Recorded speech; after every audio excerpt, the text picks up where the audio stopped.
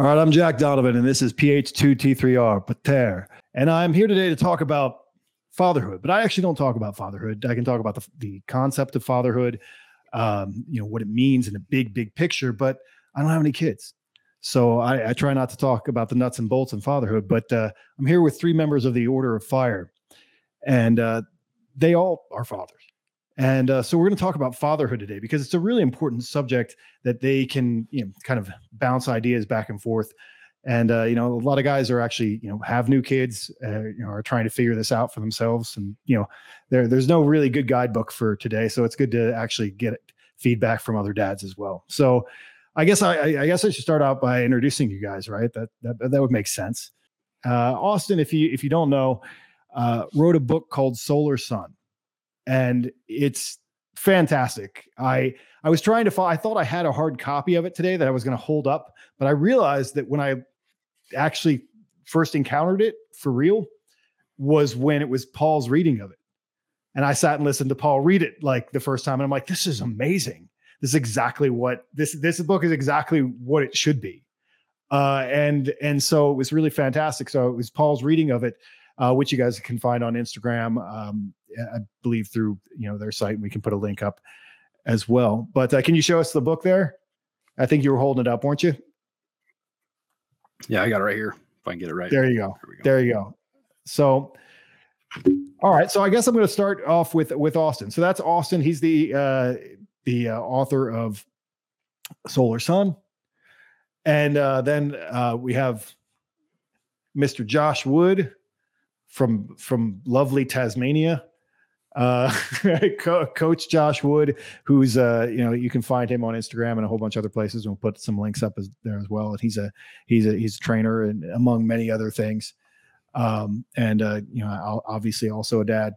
And then we also have Chris Robertson, our philosopher, electrician, who has all kinds of interesting things to say about all kinds of different things all the time. I think it's because you listen to so many podcasts and stuff while you're driving to work and working. Cause I'm like, how is he thinking about all this stuff all the time? I imagine you have some like time where you can listen to stuff all day. So you're always coming up with new ideas. But he's obviously also a father. So I just wanted to get it started with that. So why don't we start off with you, Austin? Obviously what got you started writing? You said, hey, I want to write a children's book. Because that's something by itself. That's a tricky thing to do. Yeah, it's definitely was never on my bucket list. I started messing around with the AI art and decided I wanted to kind of put a story to that. And I really liked your article, Stay Solar, all about the solar idealism thing. And I was like, hey, this would be a really cool thing to teach my kids. How could we, turn this into a concept that they can understand? And just through meshing a story between a boy and his dad talking about solar idealism, with the AI art, all of a sudden, I got a children's book out of it. So turned out pretty cool. That's fantastic. Can you tell us a little bit about the story arc? I mean, I don't think you're going to ruin it because we're not kids, so we're not the intended audience. So hey, can you tell us exactly what happens in the story? Yeah. So the main story, it's about this boy and he's going on a hike with his dad and he's pretty little.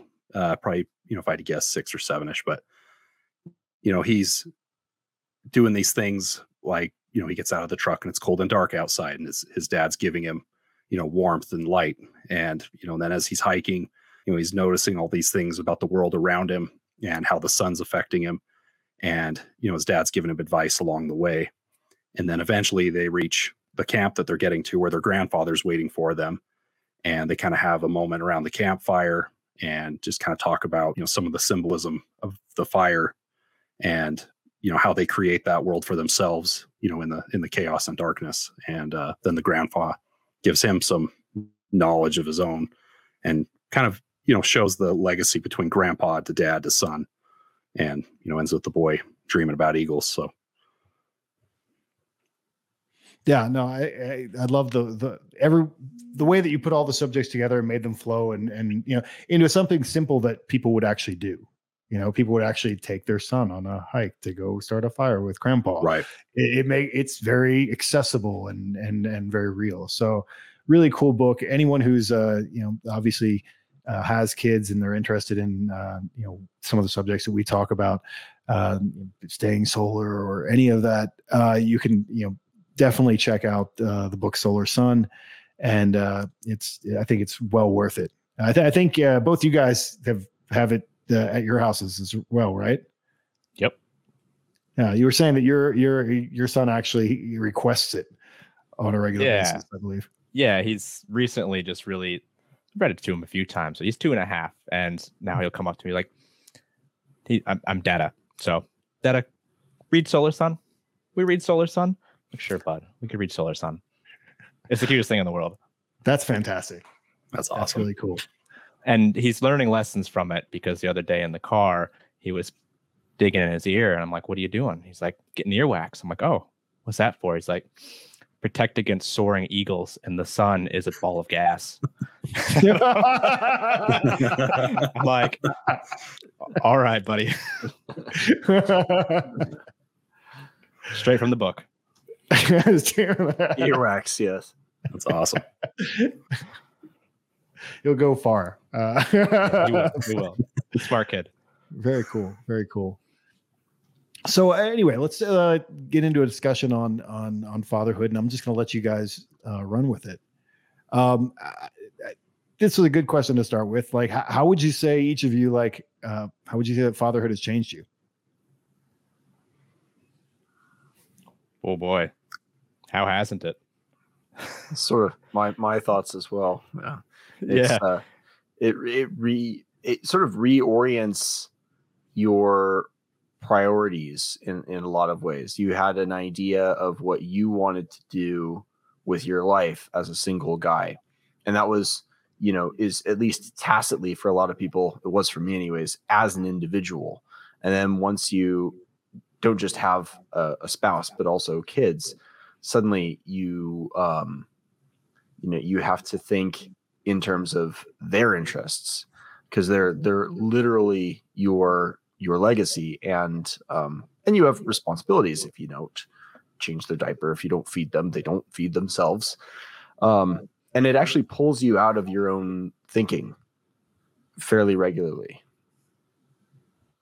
Yeah, I'd have to say along those same lines, the biggest thing it does is contextualizes everything else.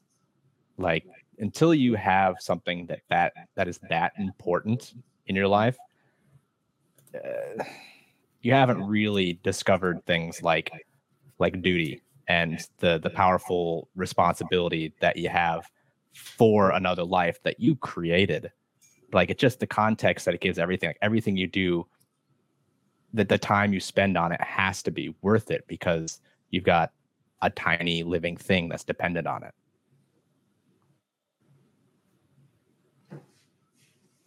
How about you, Austin? I was just going to say, for me, I think back on all the things my dad told me. And as a kid, you have no clue why he's telling you these certain things, or why things have to be a certain way. And all of a sudden you're a dad and you're telling your kid all those same things, because like you said, you're now responsible for this being and trying to get it, to launch, get them out of the nest.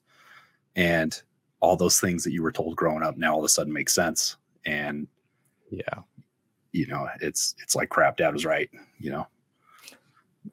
And it's funny how it's never believed at the time that you hear it, right?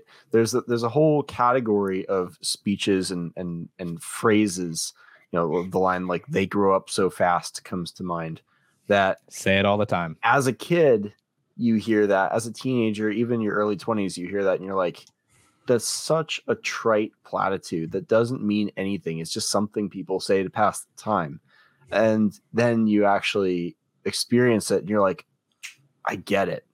I didn't get it before. I see what they were talking about. And you want to pass that on to the young people, and they're not going to believe it. It's a circle. But I do think it's still worth saying, because they'll have that moment where they recognize it later, even if they don't get it the first time. So yeah, and I definitely think everything that does. Absolutely. I definitely think that, there's so many things that happen, and I'm like, someday they're going to realize how hard this was as a parent for me to pull off for them, or from me and my wife to pull off so that they could have the life that they have. But they're not going to know until they have kids of their own. And they're like, oh man, like this was hard. I'm really grateful mom and dad did this. Yeah. Yeah. That's kind of the full circle of things though, isn't it? Like how many thousands or hundreds of millions of times has this exact conversation happened? Like how many dads across time have been like, oh, my parents weren't idiots. Oh, they do grow up so fast. Yeah. Right. And there's no other way to say it than that. No, there isn't. You can try, but yeah. And it is interesting also, once you become a father, it reminds you of, views you had of your father that you had as a kid, but that you'd kind of forgotten about. Like it didn't really occur to me until I had kids of my own. And, I get home from work and I hear my wife telling the kids, oh, daddy got up really early so he could go to work and blah, blah, blah. And, it occurred to me just how much I had admired my father for waking up at 4:30 in the morning every day when I was a kid. It seemed superhuman to a child who had a hard time waking up before 7, partially because kids need more sleep, but still it feels incredible and something aspirational, this larger than life person who's able to do these things. And it gets relegated to somewhere in the back of the mind, I guess, and being around kids sort of brings it back to the forefront again. For sure. And I'd say from my experience too, that idea, that sort of looking up to and admiring your dad, your father, and then kind of remembering about that now that we're adults with their own kids, it makes me want to live up to that, to earn that little bit of hero worship that your kids have. And like, they're going to do it anyway, but I want to look back and say, maybe I earned it a little bit. Yeah. So here's an exercise that, I've thought about often is trying to remember the earliest moment of my dad and how old he was, and then where I'm at today in relation to that. You know what I mean? Like I go back to like 6, 7 years old and I'm like, oh my gosh, like my dad was in his 30s and that's where I was at just a little bit ago. And then trying to remember like what that was like. And now I'm living the same thing that he just did. Yeah, that's a fun one. I'm older than my parents were. Yeah, it is odd to be like, it's one thing to be a parent and you have this, living potato that needs its diapers changed approximately every 30 seconds. But it's something else when you're realizing, oh gosh, they're at the age or even beyond the age that I can remember my first memories. So they're going to remember the things that I'm doing for the rest of their life. That realization itself is kind of reorienting. It's interesting. In a very powerful way. It is. And it's interesting to use that sort of as a measure of time. Like you can kind of measure the history of humans in how many people have had that exact experience. How many times has that happened since the beginning of humans? Yeah. Like it just generations. Yeah, that's it. It always just makes me think. It's kind of like being around mountains or huge trees or the ocean, that kind of, again, context, like understanding you're just this blip, but you got to do what you can as that blip for the other little blips around you. Yeah. There are some fun writers who will use, instead of years or seasons or moons, they'll use generations. I think J.R. Tolkien does this, so many generations of men had passed before such and such new event came along. And it is interesting as you get older to see your time horizons expand and think instead of years in terms of generations. And certainly, fatherhood isn't the only way to do that. There are people who, write books or compete in certain events that are trying to define an era or to have an impact in that way. But fatherhood sort of drags you into that, whether you want to or not, and brings you into that kind of time space. Yeah, I've definitely become more aware of time and it kind of comes back to they grow up so fast. You know, like every time I say it, I'm like, oh shit, when did I say that last? Like a week ago. He's already taller. He's already got new words. He's already causing more chaos. And it just happens so quick. And then it's like yesterday he was this big. Now he's this big. Just messes your whole sense of time up, but then also makes it all the more important and relevant. Exactly. Yeah. Our 1-year-old has just today, in fact, we realized she has a thing for wearing shoes inside. And it just like a month ago, you don't think of a 1-year-old as even really having, my wife does, as having a personality. But at the moment they express very clear preferences for that drink, not that, and I want to wear shoes, and then just lounge around in their shoes. It's like the change becomes an unavoidable. You have to notice this in your life. It imposes itself on your experience in a way that sort of keeps you in the physical world in a way that I think is valuable in this more digital age. We say on a podcast, but still. I say my 2-year-old started swearing a couple months ago. I'm like, it's a little too much personality. Turn that down a little bit. I don't know where she learns that shit from. But. They learn everything. They listen to everything. They take it in. You just say something under your breath, and 3 weeks later, it's gonna come back at you. They're just sponges. Yeah, but some of it seems to be innate as well. My wife and I experimented with a discipline technique, because we're not totally averse to spanking, but it's easy to overdo. And I was like, what if I threaten the kids if they do something wrong, I'll spank their mother. And it sounded extremely clever at the time, and we actually followed through with it. And it turned out to be a horrible idea. It was a terrible idea. 4-year-old daughter thought it was kind of weird, funny, like, oh, that's so. 2-year-old son, violently enraged. He had such a strong sense of justice. He came over and attacked me in defense of his mother, which you're kind of like, wow, come on, kid. Like, you're 2, I'm 32. It's not going to work out for you. But it's admirable as well. And you're like, what a great little kid for standing up for his mother like that in the face of injustice. Mom is being punished, so he thinks, for something that he did. It was actually kind of touching, but I don't think we taught him that in any ways. It just sort of emerged spontaneously. So we don't do that anymore. Lesson learned, huh? Just recreationally. Not in front of the kids. Oh boy, that's an interesting one. That's interesting.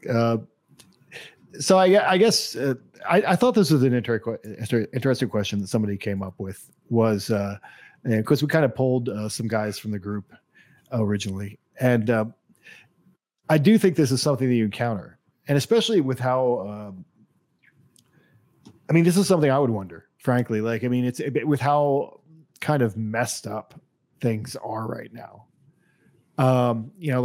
There are certain people who would say, oh, how can you bring a kid into the world, blah, blah, blah, blah, blah. Right. And that's for whatever reasons they have. And then even for the rest of us who are just well, things are really weird right now. And there's a lot of confusion about the future. I mean, what do you guys think about that? Because you have to take on a different mindset than I do. My mindset can go to a different place. But you're like, well, I have these kids that I don't want to die, and that have to have a future, and I have to give them a vision and a dream for the future. How do you how are you processing all that, and how do you process that decision? You have to be an apocalyptimist. I think that's what that's called. No matter what's coming, you're going to make it work. Doesn't matter. And you got to show them as a dad that, as a dad, you got to show them that life's going to prevail no matter what. Yeah. Well, and what's considered optimistic changes a lot based on what your ideal of a good life is, right? There are probably tens of millions of people in America whose dream is that it all comes crumbling down. Like that's their best case scenario. Mm-hmm. The idea that it would carry on in this way with approximately this level of employment and crime and so forth is like that's what they're dreading. That's what they don't want their kids to experience. And they take their kids out into the mountains to get them away from that. So, you know, what your ideal of the good life is going to shape whether it's responsible or not to bring a kid into this world. But as far as hope goes, you pick a century in history and you can find horrors beyond the comprehension of your average college liberal as far as what they would experience. Reading about just recently the Black Plague, that's pretty brutal. It's maybe unbeatable in terms of like act of God wiping out huge portions of the population. You read a little bit about the Chinese civil wars that dominated most of their history.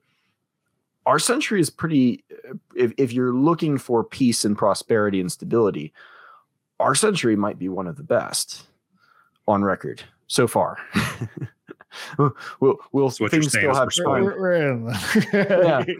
Early days. I would say like the last 50 years was pretty solid. Yeah, we still have plenty of time to get back to historical normals. But I mean, then we're a normal, you know. Yeah. So Yeah. where's this expectation of, you know, eternal progress and peace coming from? And what does that have to do with responsibility? And also responsible to whom is an important question. It's a good point. I've had a lot of interactions with those on the more hippie side of the spectrum due to working as a wilderness guide and getting all the eco hippies, and then being in health sciences, getting all the health hippies. I'm sorry. Thank you. I appreciate that.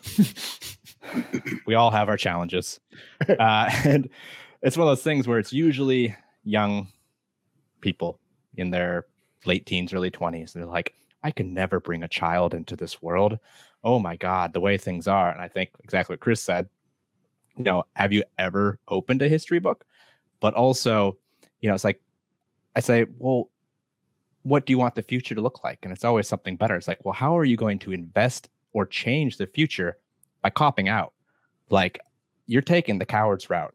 And I think of this as, you know, it's the idiocracy principle.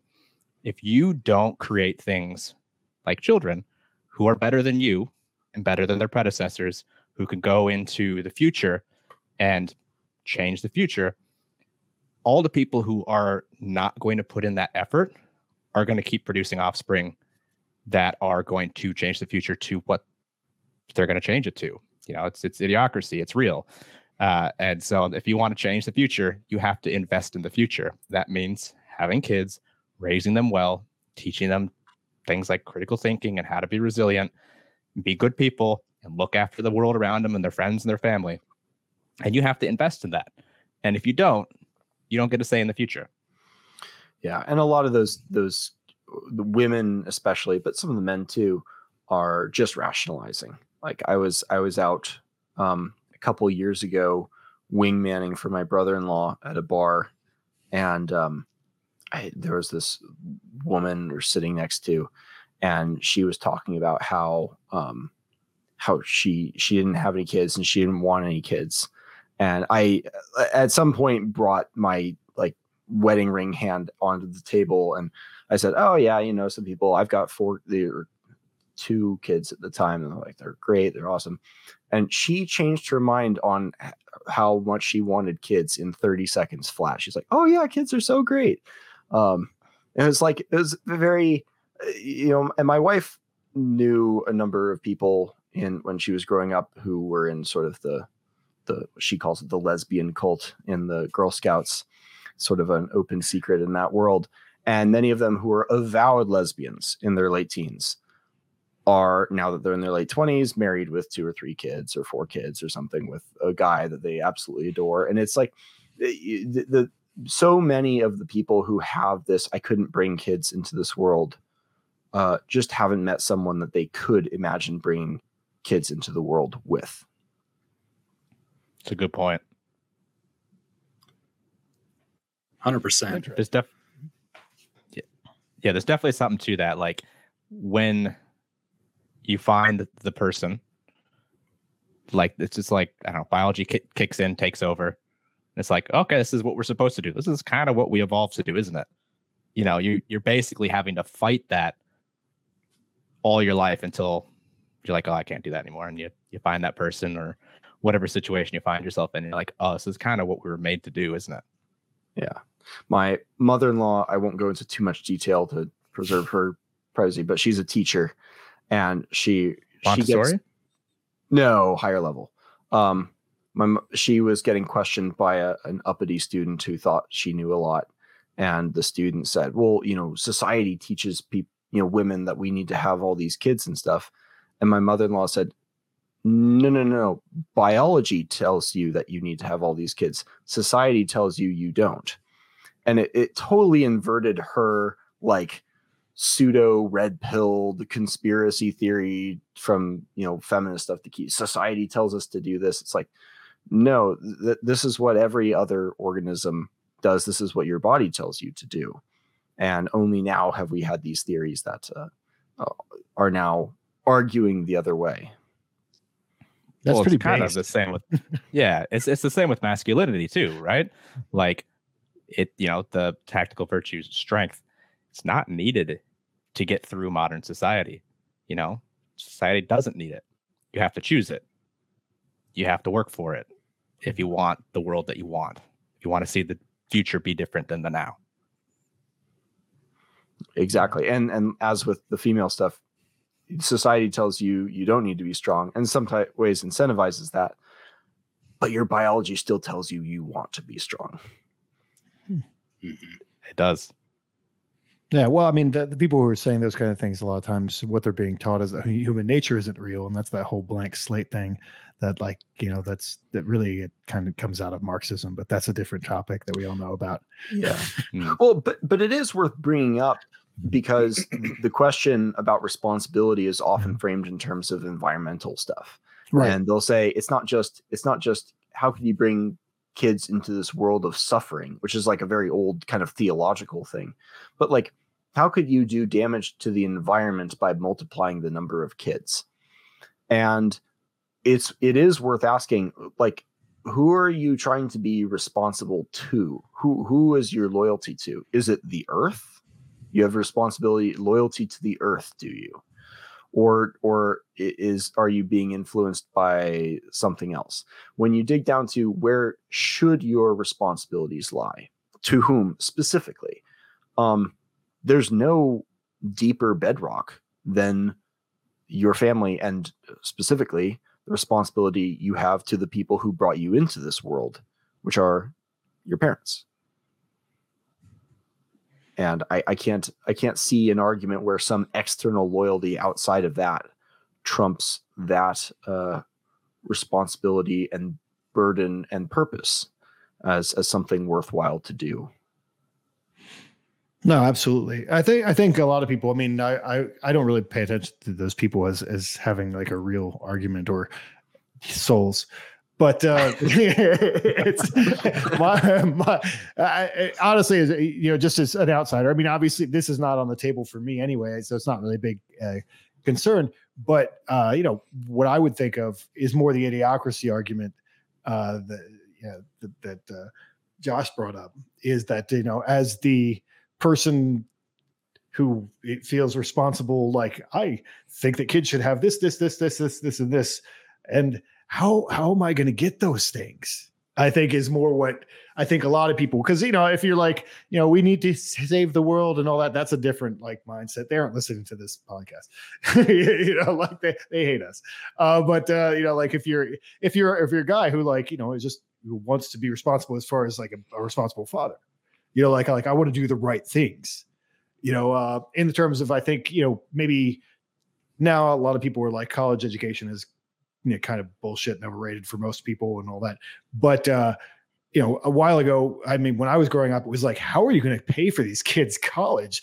You know, like that was what a lot of people were thinking, you know, like how could you possibly pay for like whatever, like, I mean, when I went to school, I mean, I think I left with like put them in trade school. Yeah, well, no, for sure. That's the correct answer. Legit. But like a lot of people, like I think when I went to college, I think I left with like $12,000 of debt. But like, because that was in the 90s. But then like, jump forward 15 years and people were like $120,000 of debt or what, like just insane amounts that seem insurmountable. And so like I think a lot of people that was the idiocracy argument, was like, like the smart people were thinking like, we can't possibly afford children because there are so many like responsibilities. And then they, like Flo and Jimmy Bob down, are like are throwing down as they're throwing beer bottles at each other and making babies right and left. So that I think that's what probably a lot of people would also think about, rather than the responsibility to Gaia or whatever. Yeah. Well, and there's also, if you're a particularly thumotic man, it might be worth remembering, like, where if you feel some patriotic duty, it is worth remembering that Islam is expanding by having lots and lots and lots of kids. And no matter how many wars we may or may not win, or not, perhaps likely, winning would be meaningless if we just demographically disappear. Culturally, culture is passed on through family. That's why we still speak English in many cases. And the best way to preserve what you like in your culture is to preserve the future of that, which I think is something Josh was bringing up before as well. Yeah, I mean, that's it. We pass on traditions. We passed on history and stories and ways of being. I think those connections are most strong in families. Like, you can say join a cult and pick up a tradition there, or you can join a religion or whatever it is. But the things that you were raised with, especially through your developmental years, you never forget them. Like, I was raised in a highly Christian Midwest household, and it's like those lessons and those Sunday schools and Bible teachings and studies, I remember most of them. And I haven't touched that stuff in 20 years, but it's always there. That's the stuff I learned when I was growing up, and it doesn't change. No, for sure. I mean, you get, and it also, for better or worse, depending on who's doing the raising, it also does form the character of the people more than you think. As far as they might turn and believe something different, they might do a thing, but like their behavior, I think, is one of the things that doesn't go away. Like my parents' son, I always joke that I'm a stupid rule following hobbit, because I was raised by I turn signal in parking lots. I can't they're like, well, that's the way you're supposed to do it. That's just good etiquette. Yeah, that's the way you're supposed to do it. Like that's how I was raised. You pay all your bills on time and you do all the things that that's just my parents. That's all the stuff that comes from him. It's not like, obviously they didn't create me, like they couldn't possibly have tried to create this version of whoever I became, but like all the base stuff, all the baseline stuff is always there, I think, with everybody. It's like, there's just behavior, like being polite to people, and I've still been in a relationship for a really long time because our family does monogamy pretty well. And, just little things like that, that you've modeled after your parents. Yeah. It's funny how that is sort of seeing those similarities, despite all the, religious or ideological differences, sort of reveals how little of your character those beliefs actually comprise. Like, you are so much more than just your beliefs or your, political opinions. Although it's easy to get into that mindset in your 20s, and, seeing kids who have no beliefs whatsoever, about grander things anyways, but have very, very distinctive personalities, is sort of a point of sanity almost.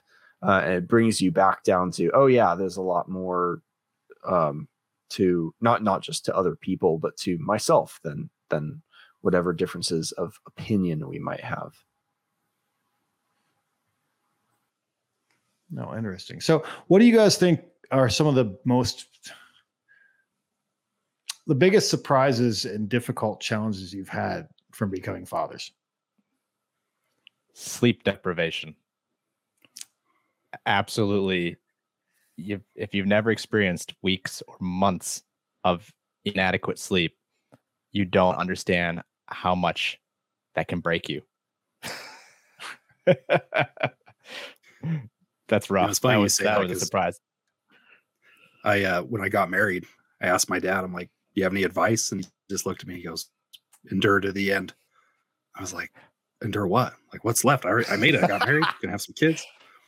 And then here I am with, 12 years into having kids. And I'm just like, oh, this is exhausting. This is what he's talking about. Like, I got however many more years of this, assuming that they even launched, like they might get stuck in my house and never get out of here and have to take care of them the rest of my life. Like, I don't know. But yeah, endure to the end. Boy. Yeah, it's an endurance game. It really is. Yeah, no, totally. I don't know if I was just lucky or if I was just absolute garbage at sleeping before.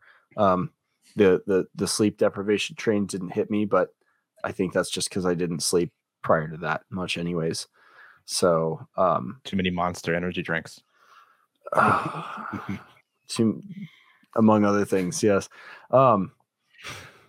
Mostly just coffee, but for me, I guess I've always liked having fewer things. Like I enjoyed living out of a semi truck over the road because everything was consolidated and out of the way. And if there's too much stuff around, I will just start throwing things away if it's my own stuff. With kids, tidiness and cleanliness and coordinating, cleaning stuff becomes, with two people, it's extremely doable. With two people and a kid, it's like one other thing to juggle. With two people, two adults and two kids, it's you are now negotiating with chaos itself. To have some downtime where you are not scrubbing, crayon off the wall or, pulling 37 stickers off the tile or whatever it is.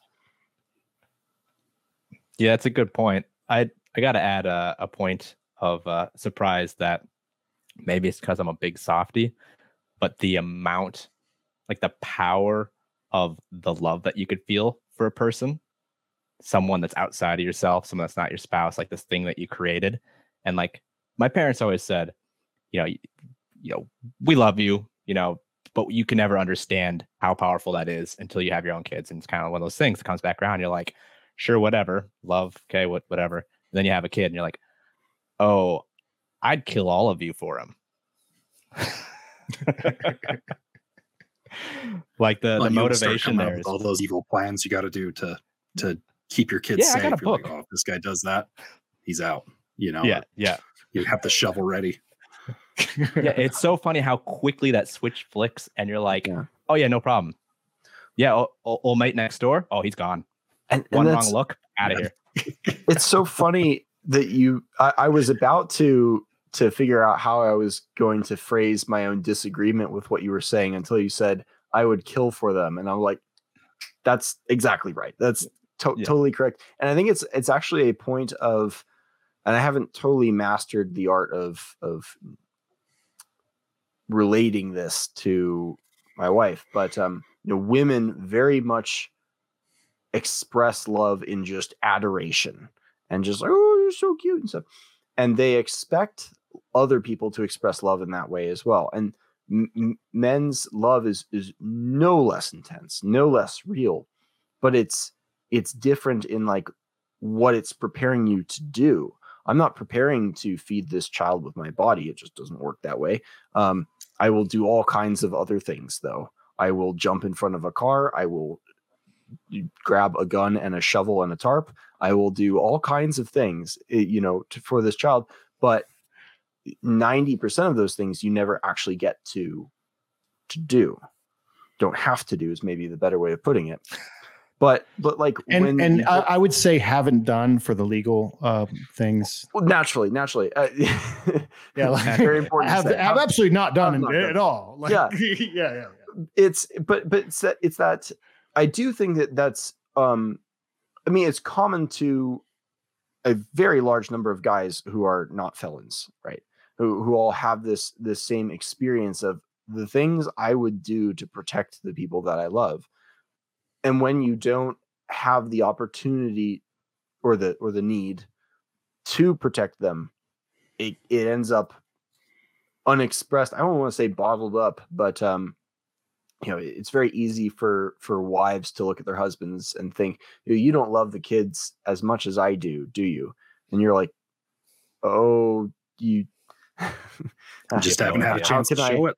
I literally don't have the means of showing you how wrong you are. I think that comes back to a little bit of like we talked about in the group earlier in the week as well with that Cam Hanes, men don't need love as much as they need respect, which I think is more of an action-oriented feeling or affection or whatever you want to call it. But it also comes back to, being action-oriented and how so many men will say, oh, I'd take a bullet for my kid or my wife or spouse or whatever. But how many of them would change their lives and be better for them? And that's something I get a little bit rankled about because I work in the world of trying to help people be better. And so people be like, oh, I'd do anything for my kids. I'm like, so put down the donut. Anything? Pick up the weight. Yeah. Go for a walk. Like, be better. Don't just like think about the theoretical, like I'd stop a bullet from, like you wouldn't be able to get in front of that bullet in your current state. Be better.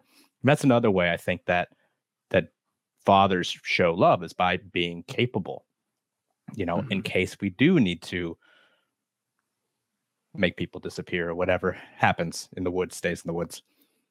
Exactly. Well, and as Josh says, I think the cool thing about that is that in my own limited experiences with this, the best fathering moments have just been me going about doing my own thing.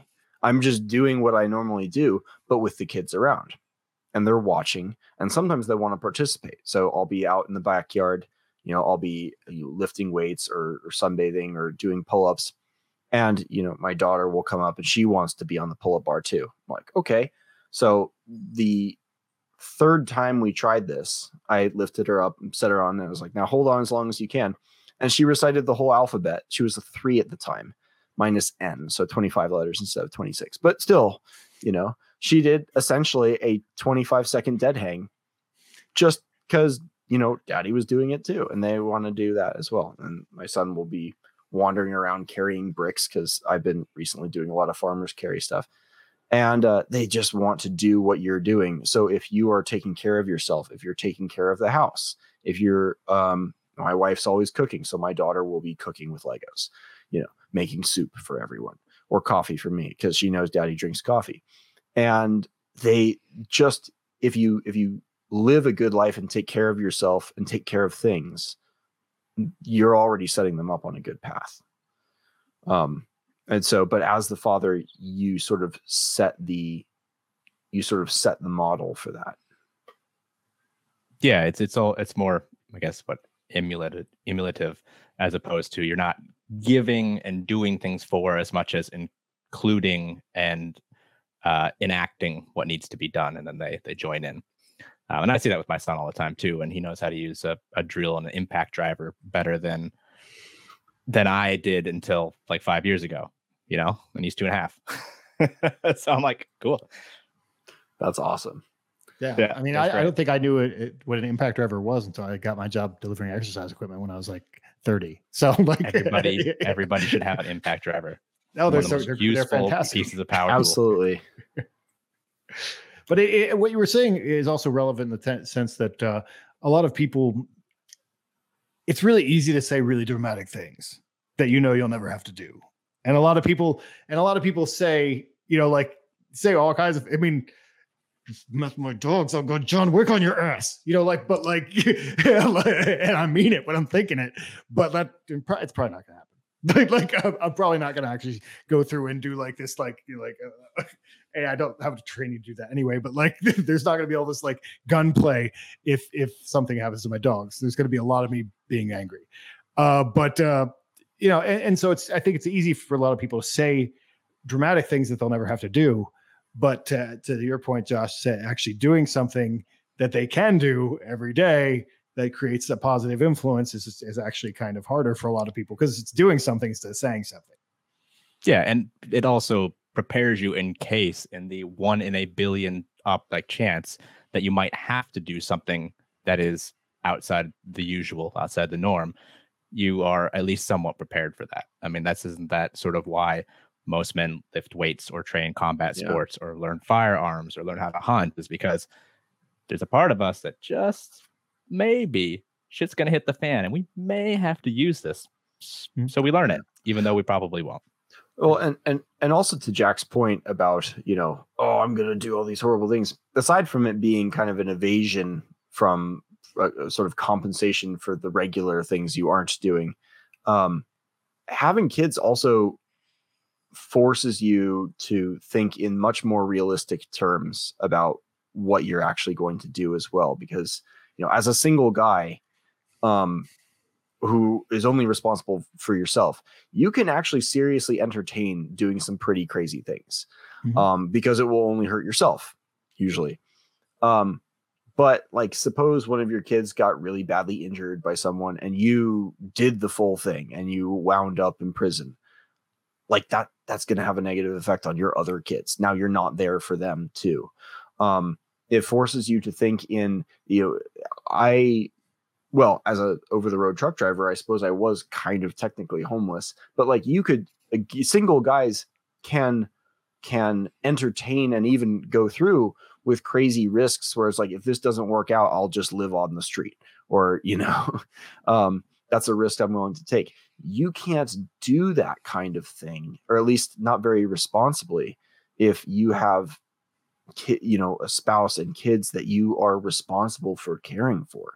It forces you to think a lot more realistically about what your options are and what you can and can't do and say in some situations. I know I was flying a little close to the sun before in talking about the way that men feel, which I think is true and universal, but in what you can actually do.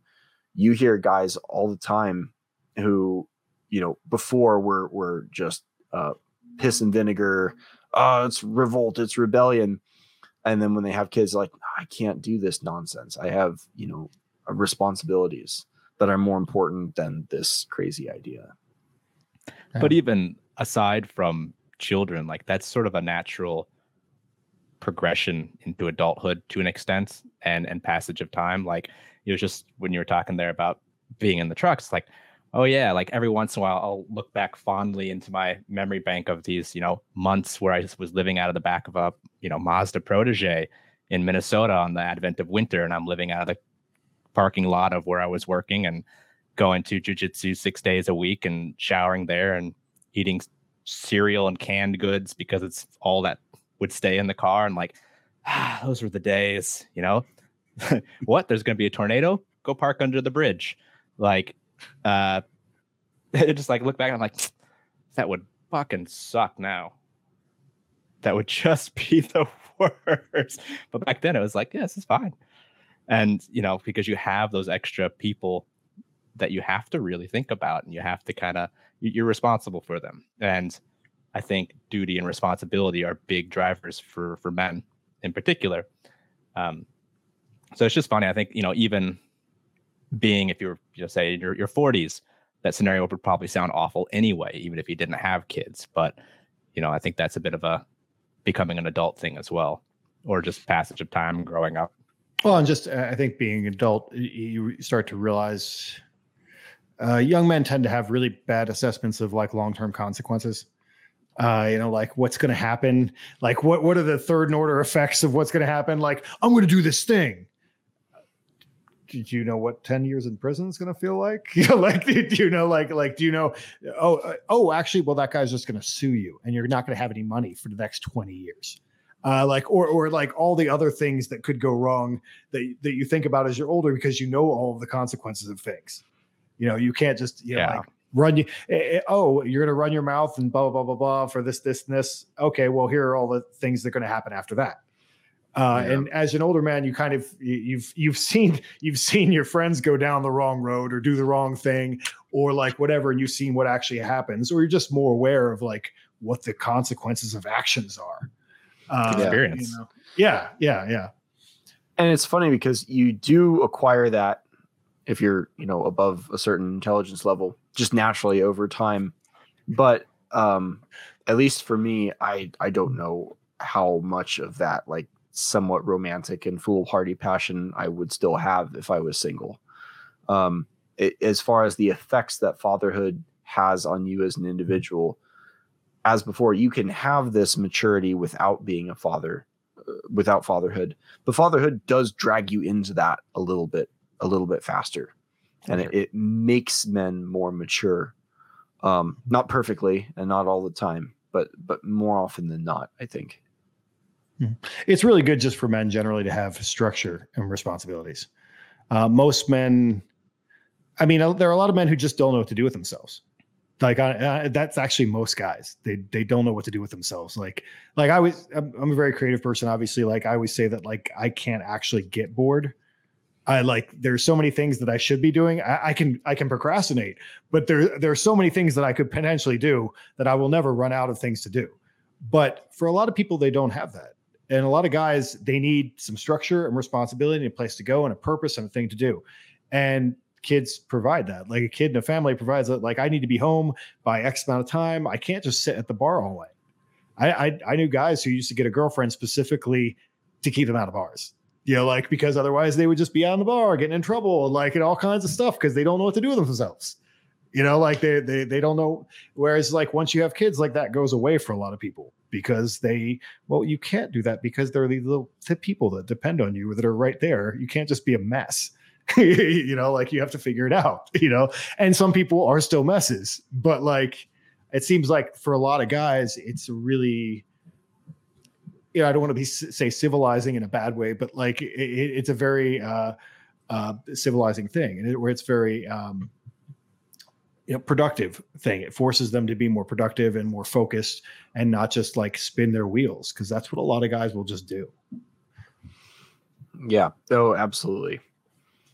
Not saying like therapy is the reason that you should become a father, but it definitely has that effect, or can. Yeah. If you're just not even therapy, but just responsibility. Because men need responsibilities. It's in the way that you like. People always tell me that I raised my dogs wrong, and they're right. But you need to give a dog something to do. It has to have a job. It has to have like things to do and whatever. Because that's what it's made to do. Men are kind of made to have a job. And if they don't have a job, then they're like, well, they're just a mess. It's chaos. Exactly. Most guys really need that. Well, as far as men go, maybe responsibility is more therapeutic than therapy, which is closer to torture than probably. That's actually a really interesting phrase to say. I can imagine a therapist that would be horrified by that because it threatens their income. But like the conversation. No, I mean I think that's real. I think that's real for a lot of that'll fix a lot of problems. A place to go and a thing to do will fix it. That's why a lot of young guys join the army. Or like whether they join the military, they need to be told when to get up, told when to go to bed. This is what you do, and then it gives them a place to advance in life, like it through a very methodical way. So I think it's very positive. Yeah, it gives them meaning and purpose. There was someone, it wasn't Jordan Peterson, but it was someone else who was telling a story about. No, it was Cameron Haynes. In fact, talking about a bunch of men who were in some ward. They were like catatonic. They were psychologically damaged for whatever reason. When the bombing happened, when the Germans bombed London, and these men who had been unresponsive and not speaking literally came out of their cells to go and find and became functional again in the face of danger, because now they had a responsibility to their city. If that isn't, therapy for men in action, I don't know what is. That's such a mind-blowing story. Like, I remember it must have been a clip that went around this last week or so. I was hearing that and I was just like, wow. And I mean, there's good and maybe not so good that can be taken out of that. I don't know if you guys have seen Watchmen, but the idea of something out there for people to put their effort against also creates drive and purpose and unity. And, you know, something that big, like everybody'd have to step up. And that's kind of the preppers, you know, wet dream, sitting there going like, one day something's going to happen and I'm going to have to step up. So now I've got 10 years worth of food in my basement. Because people are looking for, like, men are looking for something, like, even if they can't have actual responsibility and structure, they're looking for a fantastical or, you know, imaginary potential for that to happen. Well, totally. But even without, you know, your city being literally bombed, you know, for most men, I think seeing, you know, a small, helpless little person who's also a part of you, like that's responsibility enough. You know, no dire threat to the country or to your city, no, you know, axe murderer chasing down helpless people, but just this small helpless person, that's enough to get you some that sense of responsibility and obligation that drives men to action. Yeah, well, so many. I mean, if you guys have watched my AMAs, what I do when I'm on Instagram, literally every time I get like 2 or 3 guys who are coming in with like, how do I find meaning and purpose in life? It is a huge question that I get all the time. Children. Yeah, that's what I mean. That's it. You're like, because that'll be there. There you go. You'll have a whole bunch of problems that are created for you to solve, right? Perfect. You know, like they're going to have things to do. You know. Yeah. But that really is an answer for a lot of people. It's kind of a flippant answer, but it's not wrong. You know, it's like, well, if they have a kid, they'll figure some stuff out. You know, like they won't have all this. Well, I mean, that's the thing about like the modern world. I mean, yeah, with, you know, psychotherapy is a new thing because people had enough time to sit around and navel gaze and wonder about like their feelings and whatever. Whereas like, you know, previously you'd be a dad with like 7 kids working a farm, and you didn't sit around and thinking about like, yeah, what am I? Who am I? And how do I feel? You know, like there wasn't what was happening, you know? Well, the question, how do I find meaning in life, comes from a very self-conscious place, and you have to have time to be thinking in that way. And it's a product of a lot of dwelling on yourself to ask that question in a persistent manner, assuming someone isn't just thinking, oh, I want to ask Jack a question. But with kids, you don't have that time. Your attention is already being drawn to other places. You are being drawn out of yourself in that place of dwelling on what is my purpose? What am I even doing with my life? It's like, oh no, we need to do the dishes and we need to clean the floors. And after a while, you develop a system where things are actually relatively stable, relatively clean-ish, and things are working, and the kids are happy, and the wife is happy, and you're like, this is great. And there's no self-consciousness in there until that moment of, oh, we're making it work, which is and at that point, what is my meaning in life it's like not a question that arises. Well, you have to live so much in the moment. You know, it's all those things are happening around you, and you have to be like right here, present now, to make sure that it all stays functioning and in order. So you don't even get that chance. That's just meditation, isn't it? Yeah. Are you saying that fatherhood creates mindfulness? Is that weird? The other way of putting that is that mindfulness is what guys who aren't fathers do to compensate. Ooh, that's a good take. Yeah, I was just thinking of that question that you get asked, Jack. And of course, you know, we could say, just be a dad.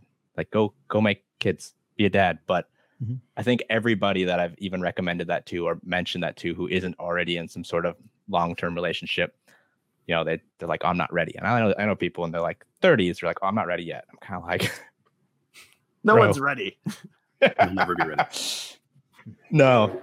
Although I will say that like my wife and I, we did put it off for a number of years, specifically because we're like, well, there's a lot of stuff we want to do, a lot of places we want to go, and we kind of have this timeline. So we need to go do those things now, live abroad, travel, study, that kind of stuff, so that we can then just be like, okay, cool. We've got stuff. We've done stuff. For me, a big thing was I wanted to have stories and life experience to teach my children. And, I see like people who have kids young, and like there's pros to that. Obviously being young is useful when it comes to dealing with children. But at the same time, I'm like, but what can they teach? What stories can they tell if they've never, left their hometown, if they've just got out of high school and they just have kids and like, that's it. That's what they do. And then they live that American dream where you just work until you're 65, retire, and then you get to live. Right. And that's from the get-go for me was like, that ain't going to fly. And so I went out and I tried to find experience so that I had something to teach, specifically because I wanted to have something to teach, to tell my kids. But at the same time, it's never enough. You're never still like ready. So this begs a question that because there's a piece of this puzzle that's missing in order for this, to get from A to C, I guess the C being children. That was convenient. I didn't plan that. That was good. But the C being children, there's a woman that has to happen in their middle, which I think is what a lot of the men are struggling with. And I'll add something that I think is good advice that I gave someone, a young friend of mine. Listen, broad children, but good. Yeah. As far as the advice goes, but I'm really going to ask you guys, what do you think? What are some of the good qualities that you think you picked right in finding a woman? And I know that's not the one, because there are a lot of like psychotic strippers that have those. But I mean, one other thing, honestly, I heard the other day, and this is not to be a mother, but just to be someone. I feel like I did this in my own life. And I heard someone say it as far as picking a wife, and I think it's just generally is that pick someone cheerful. There's people who have cheerful dispositions and people who don't. And I heard somebody give that advice to a young man, and a friend of mine, I was having lunch with him the other day, and I was like, that's what's kind of worked out for me, because the guy I live with, like, out in the kitchen washing dishes, like do. Like like you can't be mad at that. Like you can't be like, oh, my life is miserable. It's just, and I think like a lot of guys who've had a good luck if they picked a woman that is cheerful, like that wants to be happy, because some people don't want to be happy, and then that's a problem. But what are some of the qualities that you think made you decide, like, hey, this is a good person? Or were you looking for, or whatever, to actually have a family with? Because that's the broad that comes before children, that you need that piece of the puzzle, because that's what a lot of guys. I mean, you ask them like, hey, you need responsibilities, go have kids. With who? Like, is a big question. So maybe speak to that a little bit. Well, not to be too obvious, but someone that loves kids. I mean, hopefully you dated them long enough or with them long enough to see them with kids. They want to be around kids. They want their own kids. Because I have friends that have wives that they hate their own kids. And it's like, well, they hated kids before. So why try to start a family with that person? For sure. Yeah, legit. Honestly, I think that's such a big thing. To make a really long story short, like, I've been with my wife for almost 15 years now. We met in a hostel in Scotland. We were both backpackers. So it's like, it's just kind of, we just happened to meet out backpacking. But I kind of just knew, because like, for me, like, if you're looking at having a life with someone, they have to have the same ideals, the same interests, and a same potential for the future. And I've always wanted to have kids eventually, and that sort of nourishing, like nurturing motherly interest in children, and like, that's so essential, I think, to finding a mother for your future children. Like, obviously you have to be compatible in other ways, and you have to find them attractive to even talk to them. But like, when you find someone who's like off the bat, I'm like, oh, you would be a wonderful mother. Not only do I find you attractive, not only do I want to do all the fun stuff with you, but like, oh, like, you're worth investing in. And understanding that process, building a real relationship, creating a family takes effort and work. Most people just bail. Like, yeah, you're a good investment, but there's a lot of fish in the sea kind of thing. It's like, just no, invest in the good things that you find. And so that's why I moved to Australia, from the US. And so having someone that has that potential along with those common interests, spend the time investing and building the relationship instead of just expecting it to be like, cool, perfect. It's like a fairy tale. It doesn't work that way. Yeah, totally. I agree with both of those. The thing I would add is, when I think about the other, marriage relationships I know in my personal life, there isn't really one rule that describes all of them, except all the ones that work. The couple like each other. And, as far as being a good parent, kids are sponges. They pick up if their parents hate each other. They'll pick up if the parents kind of are just tolerating each other and don't communicate. The most important thing is to find someone who clicks with you and who likes you and who you like. Anyone who knows me will probably find it the least surprising thing in the world to know that I met my wife at debate club in college. That really sounds like it shouldn't work, but go ahead. Yeah. Well, I guess you could take it either way, but it's worked out so far, and the downside to that is you have high odds of ending up with, young daughters who do not stop talking ever. But, small price to pay. Hopefully it becomes more sensible as they get older. It's, but yeah, if you like each other enough to be able to speak directly and honestly with each other, because so many problems with both parenting and with relationships, it's one of those cliches we started talking about at the beginning, comes down to communication. Comes down to not being direct and sincere and upfront with each other. That can solve almost any problem. Chris, can I ask a quick question? With your meeting of your wife and your proposal, were you just, when you proposed, you're just like, present me with a good argument why you shouldn't marry me? I should have done that. Missed opportunity, man. What if she would have won? Then it wasn't meant to be. I guess not. Yeah.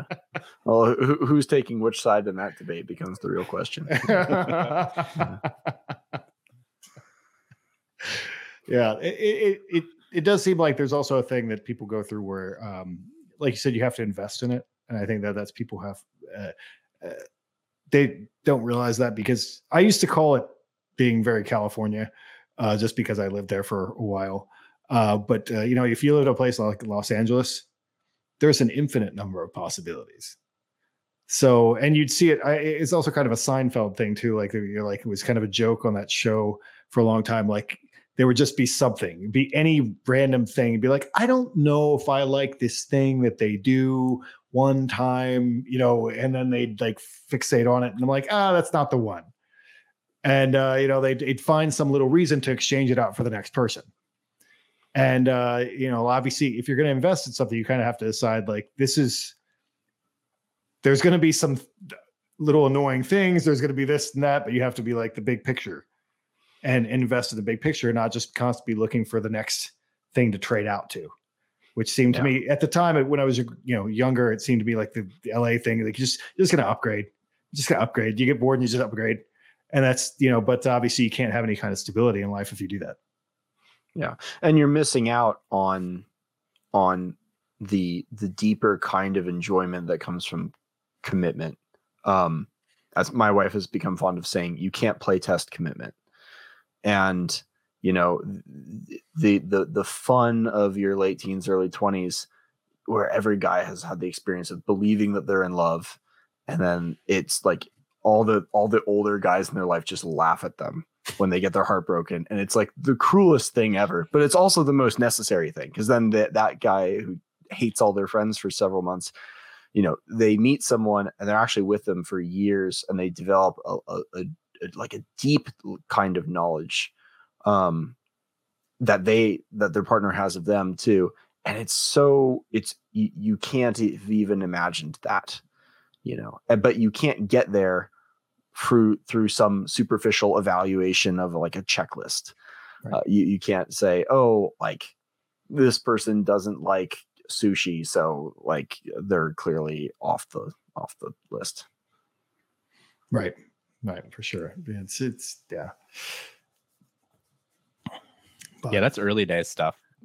Like once, like you just need the initial attraction, and then you have to deep dive you have to learn each other, and it's study almost. Like you're learning another person, they're learning you, and then together you're creating something completely different. And if you don't get to that stage where you're becoming sort of your own little entity, you'll never find someone if you can't at least work up to that point. Yeah, that takes investment and effort and negotiation too, which is playtesting for kids, because kids' needs are very concrete, and some of your time will go away to do things that they need. And you'll be like, well, I had wanted to read this book, but I guess I'm making paper airplanes for the next hour and a half. So that's kind of fun too. So, we'll do that. Oh, that's one of the best parts, is like enjoying very simple things that are incredibly new to them, and you being like, oh shit, yeah, this is cool, I forgot about that. And they're like, check out this leaf, this is the most amazing thing I've ever seen. I'm like, that is a cool leaf. And just absolutely re-experiencing life. Like it's kind of like a second childhood, but now you get to look at it with adult eyes and be like, wow, this is really cool. Yeah. And also, stop knocking over my Lego structure, kid. They always do that. We're building shit, and then he's like, haha, knocked yours over. I'm like, I just spent 10 minutes building this. What are you doing?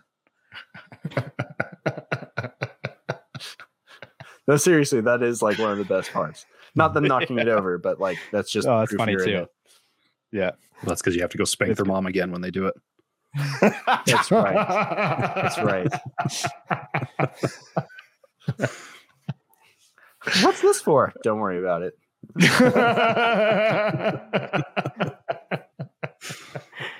Exactly. That's fantastic. Well, before we get too far, we've actually already hit an hour, but this has been really good, and I think what everybody was kind of hoping it would be.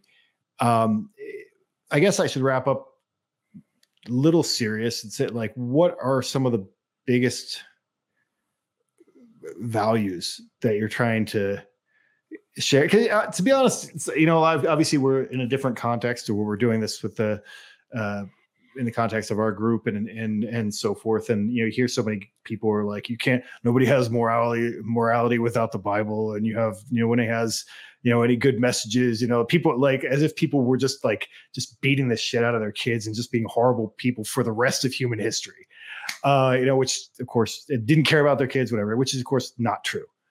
But like, what are some of the messages that I think that are important to you that you're trying to like send down the chain?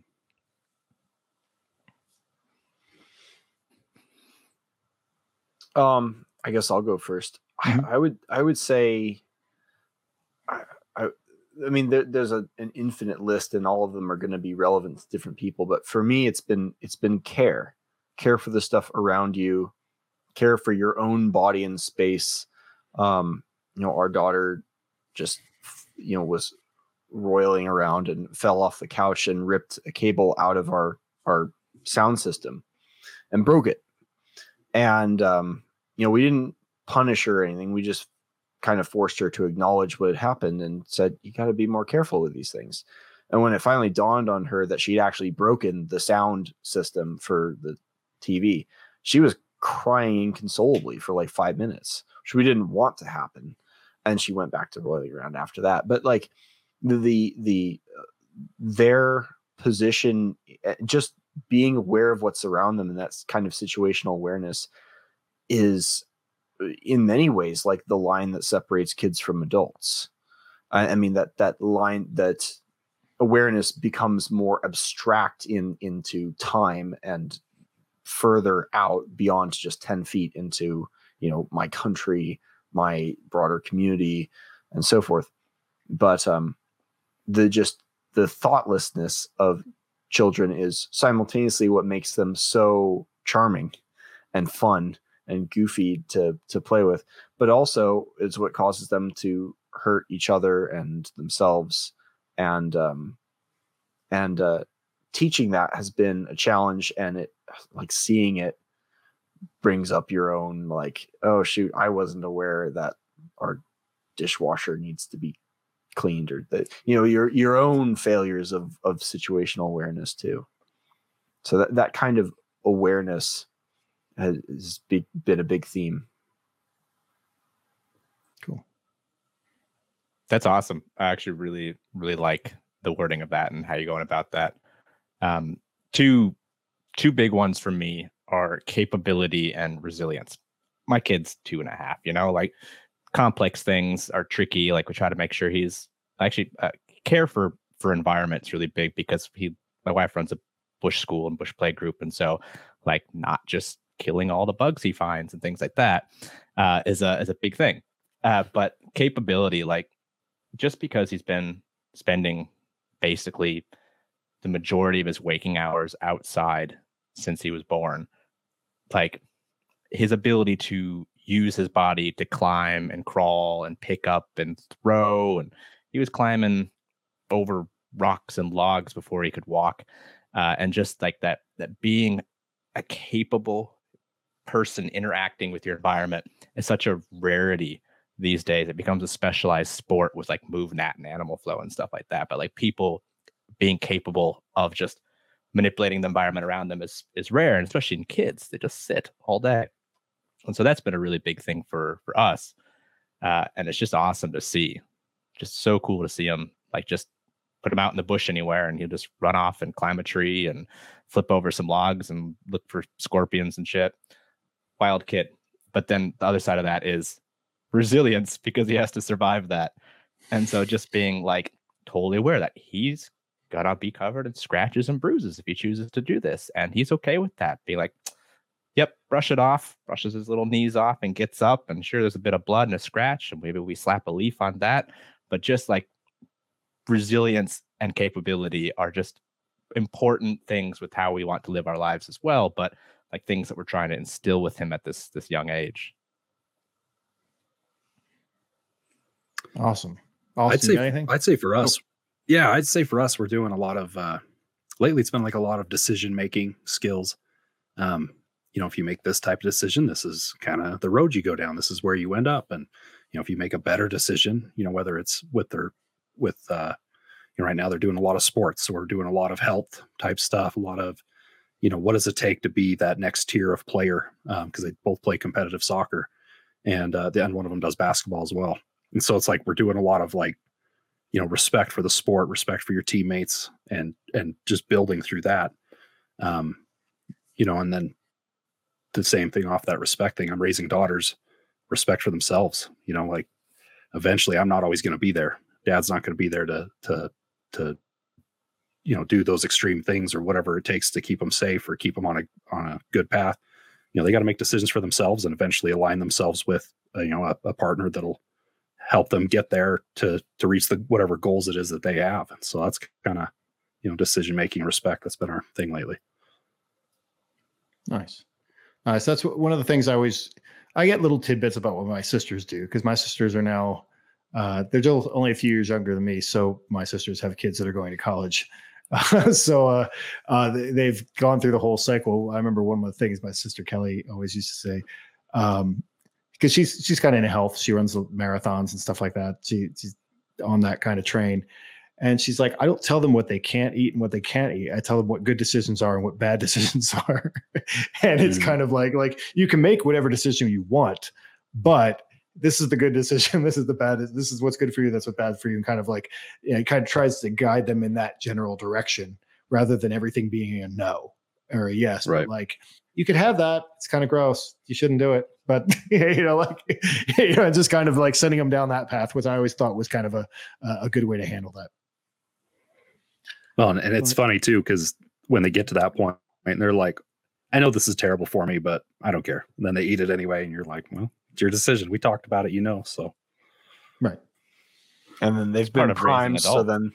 then when they experience that negative experience later on, they know exactly why. Yeah. Exactly. Cool, guys. Well, this has been a really good conversation. I think that we'll probably end up doing it again at some point, because we do have a lot of obviously people don't know a lot of the guys who are in the Order of Fire, but like half the guys or more are all dads, and a bunch of them came up with questions for this group, for this podcast, and I think there'll be some more of it. So we like to go back and forth between discussing the finer points of the Rig Veda and Homer and stuff like that, to the things that actually are present in everyday life that we all actually deal with, and the challenge that everybody has. And you can't really talk about the father archetype without actually dealing with what the nuts and bolts of the actual father job is. Not the super high one on the mountain, but the one that actually has to raise kids. So it's good to actually to take that apart and really get into that a little bit. And I thank you guys for joining me on this and digging into that for the first time. So awesome, guys. Thank you. Thanks for having us. Thanks so much. Yeah, thank you. All right. This is fantastic. So stay solar. Stay solar. Pater is the cultural arm of the Order of Fire. For more, visit ph2t3r.com.